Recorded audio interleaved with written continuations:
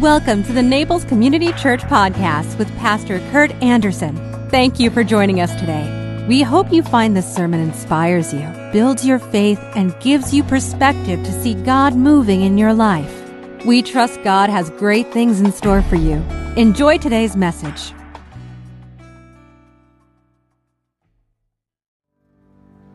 Our Father, draw us into the depths of who your Son is.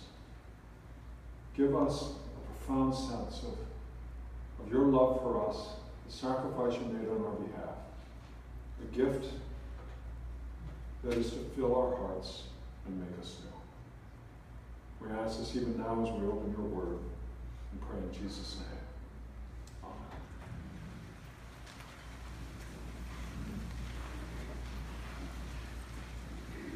Amen. So Jesus is attending the fall festival in Jerusalem.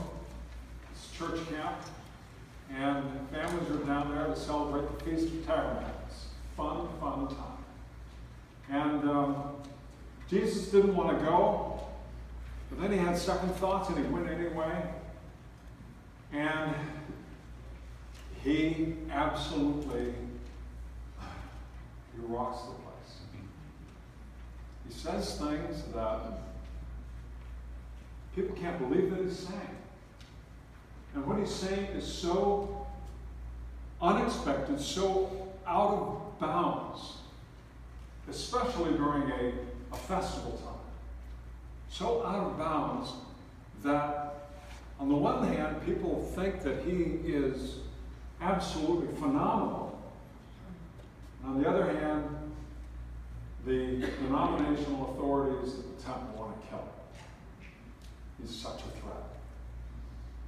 And there is no responding to Jesus in a manner that is sort of a lukewarm response. The response is going to be hot or cold as Jesus, the reality of who he is, becomes evident. I'm looking at the 8th chapter of John, and he goes to the ultimate lengths in revealing himself and absolutely stuns the people. Hear the word of God as it comes to us from the 9th chapter, the 8th chapter of John. The religious authorities are saying, "Our father is Abraham," they declare. Jesus replied, "No. For if you were really the children of Abraham, you would follow his example. Instead, you are trying to kill me because I told you the truth, which I heard from God.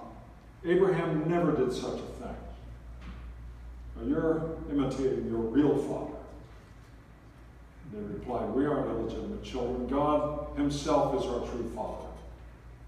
Jesus told them, "If God were your father, you would love me, because I have come to you from God. I am not here on my own, but he sent me. Why can't you understand what I am saying? It's because you can't even hear me. For you are the children of your father, the devil, and you love to do evil things that he does. He was a murderer from the beginning. He has always hated the truth because there is no truth in him. When he lies, it is consistent with his character, for he is a liar and the father of lies. So when I tell the truth, you just naturally don't believe me. Which of you can truthfully accuse me of sin? Since I am telling you the truth, why don't you believe me? Anyone who belongs to God listens gladly to the words of God.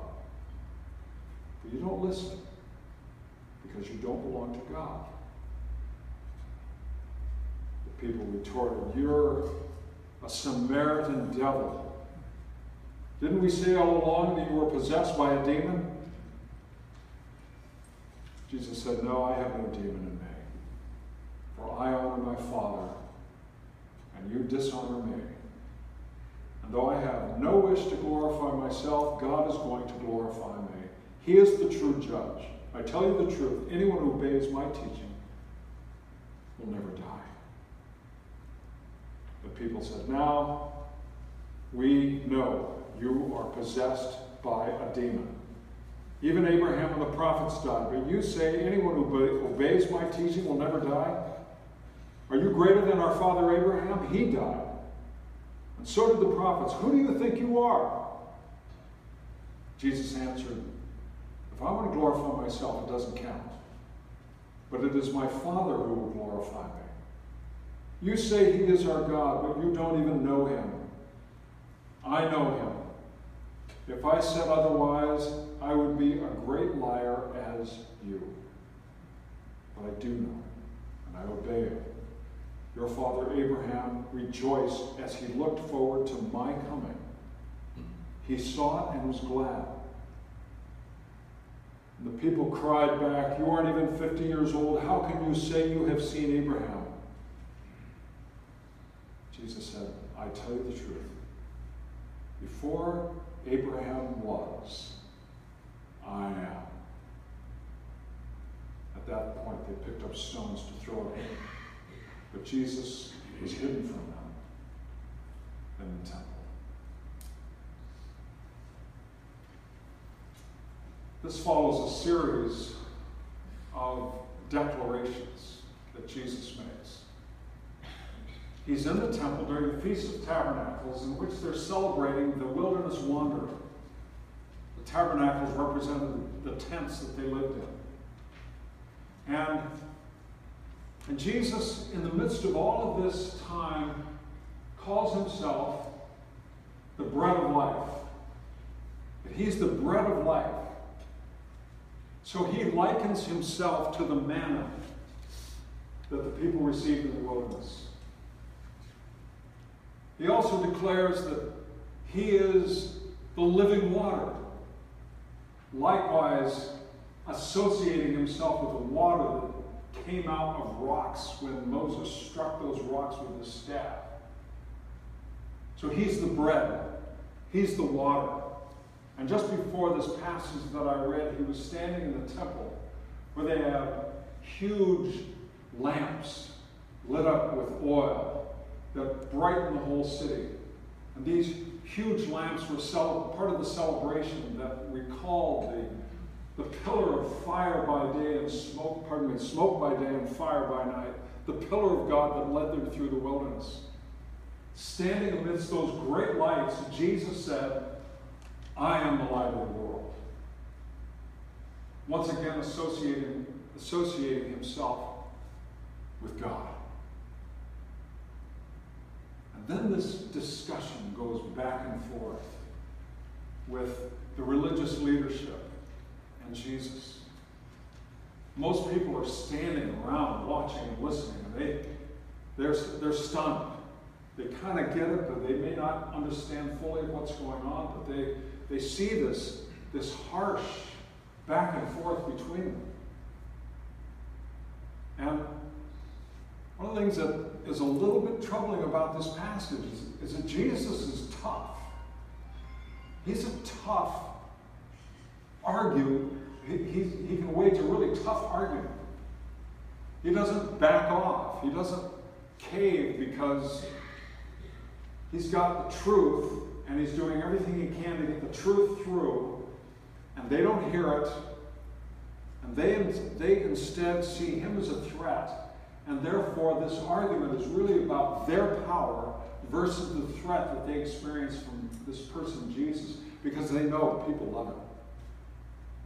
Somehow in the midst of all of this, what Jesus is saying represents a deep truth that identifies with their hearts. Somehow what he is saying resonates at a deep level.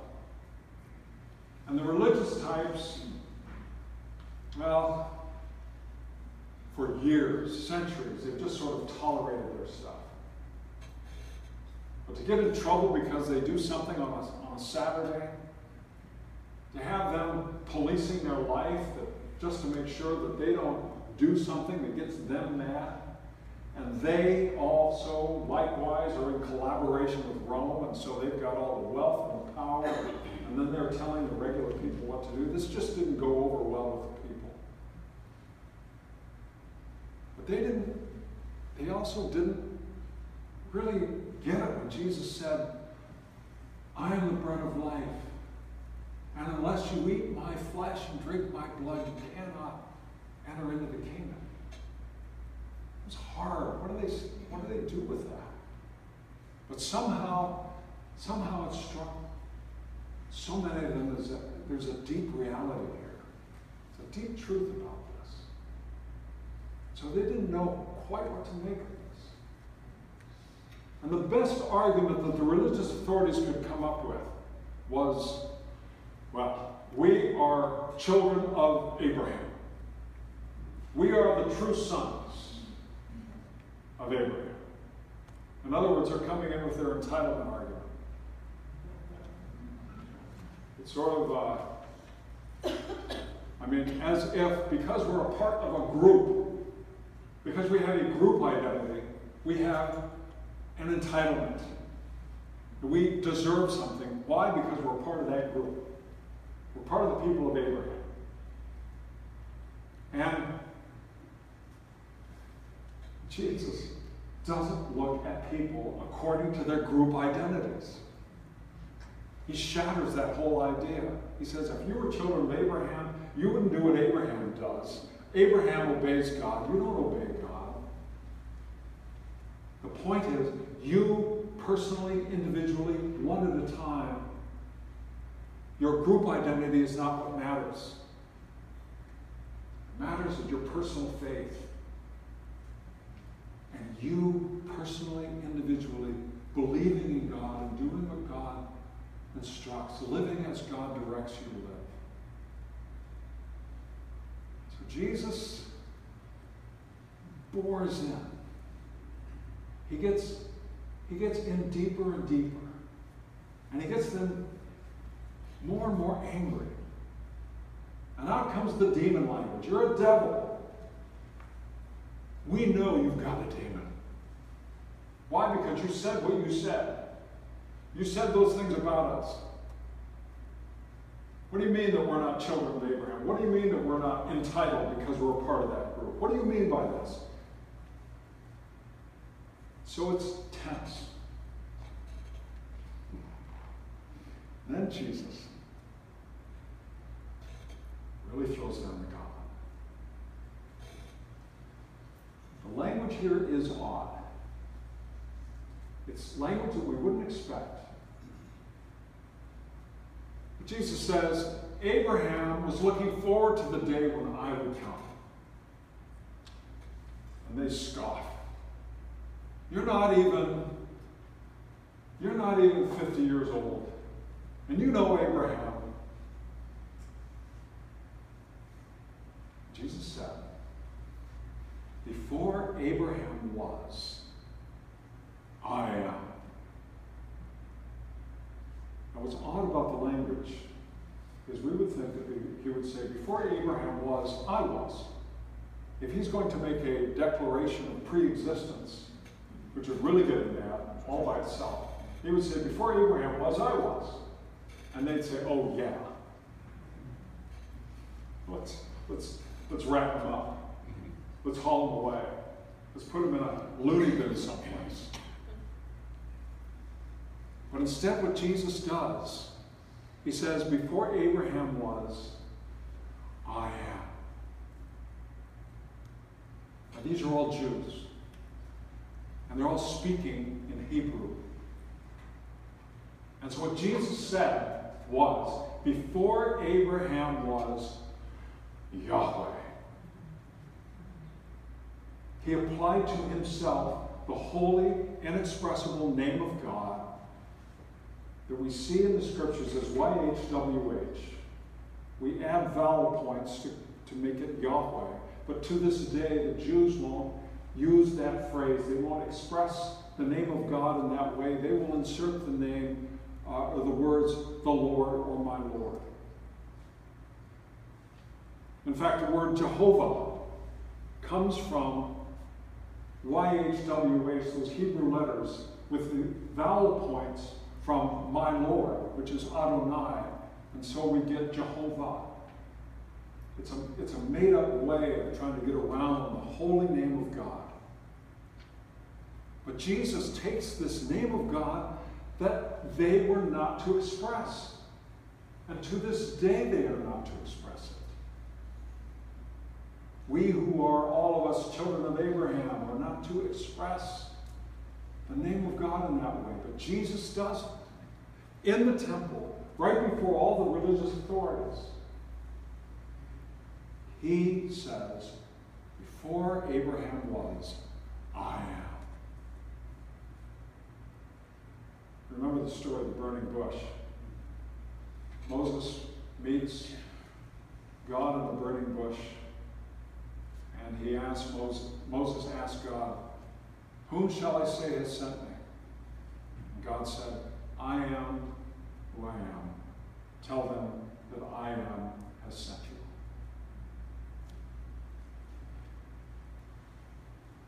Jesus is here saying that he is God.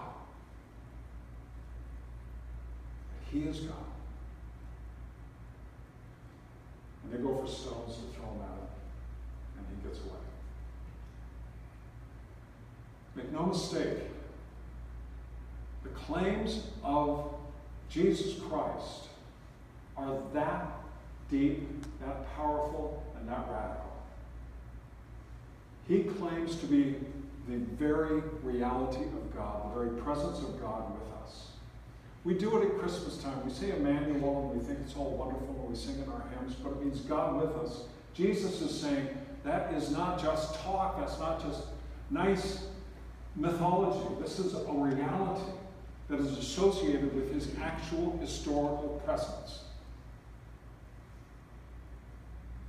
That Jesus, whom they knew as a human being, was the pre-existent Son of God. And it is from the Gospel of John that the doctrine of Trinity is developed. Primarily this Gospel more than any other place. The doctrine of Trinity, which says that God the Father, God the Son, and God the Holy Spirit are one God in three persons. And do I understand it? No. But if I did understand it, it probably wouldn't be God. It only makes sense that a human mind could not wrap itself around the reality of who God is. And they couldn't understand the reality of who Jesus was. And so, they were so strong in their hatred. They were going to eliminate him. They were going to kill him. They were going to have his way.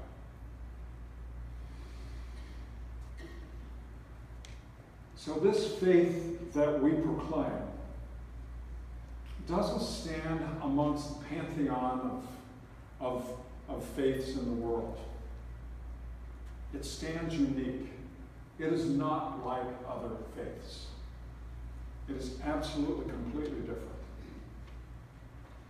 It's an historical person who is real, who made this radical claim. And then that radical claim was vindicated by God at the resurrection. And it's such a huge reality that we want to domesticate it.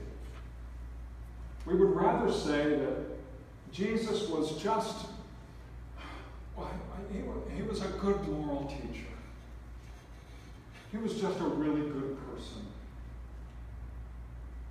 But God, I can't go that far. C.S. Lewis. I'm trying here to prevent anyone from saying the really foolish thing that people say about Jesus. I'm ready to accept Jesus as a great moral teacher, but I don't accept his claim to be God. That is one thing we must not say. A man who was merely a man and said the sort of things Jesus said would not be a great moral teacher. He would either be a lunatic on the level with a man who says he's a poached egg, or else he would be the devil of hell. You must make your choice. Either this man was and is the Son of God, or else a madman or something worse. You can shut him up for a fool, you can spit at him and kill him as a demon, or you can fall at his feet and call him Lord and God. But let us not come away with any patronizing nonsense about his being a great human teacher. He's not left that option open to us.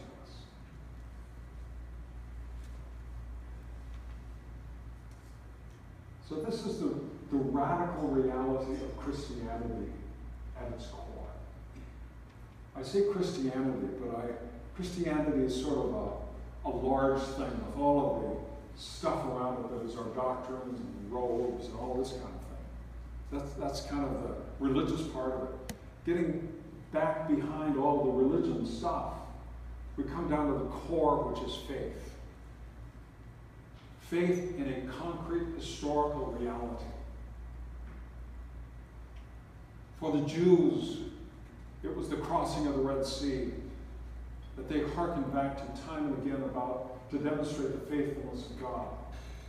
That same faithfulness is demonstrated in the person of Jesus Christ in his claim to be one with the Father, and that his identity is fully vindicated on the cross and at the grave.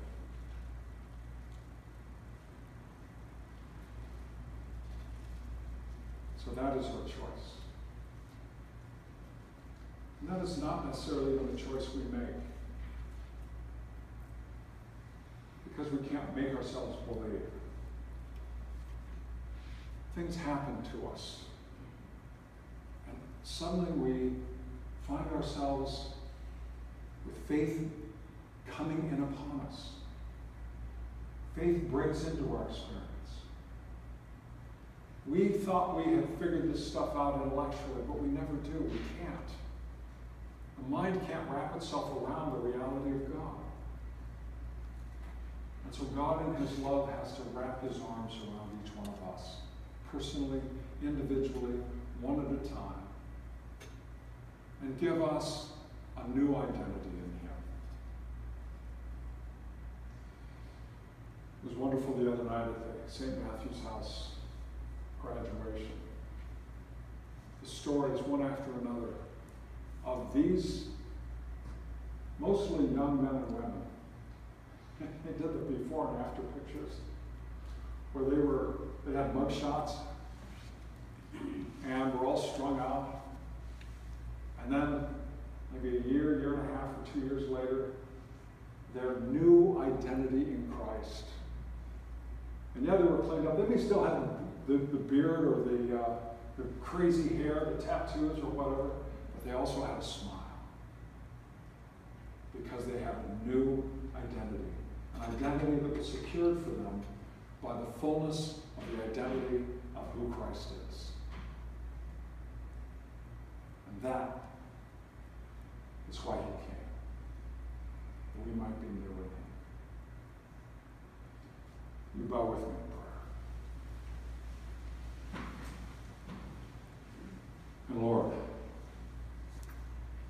when we hear such things, we come away with more questions than answers. And we come away realizing our questions have no answers. And therefore, we ask that you would give us the faith to accept and to be redefined by your love, by your embrace, and by the future that you have set aside for us. We ask this in the name of your Son, our Savior, Christ.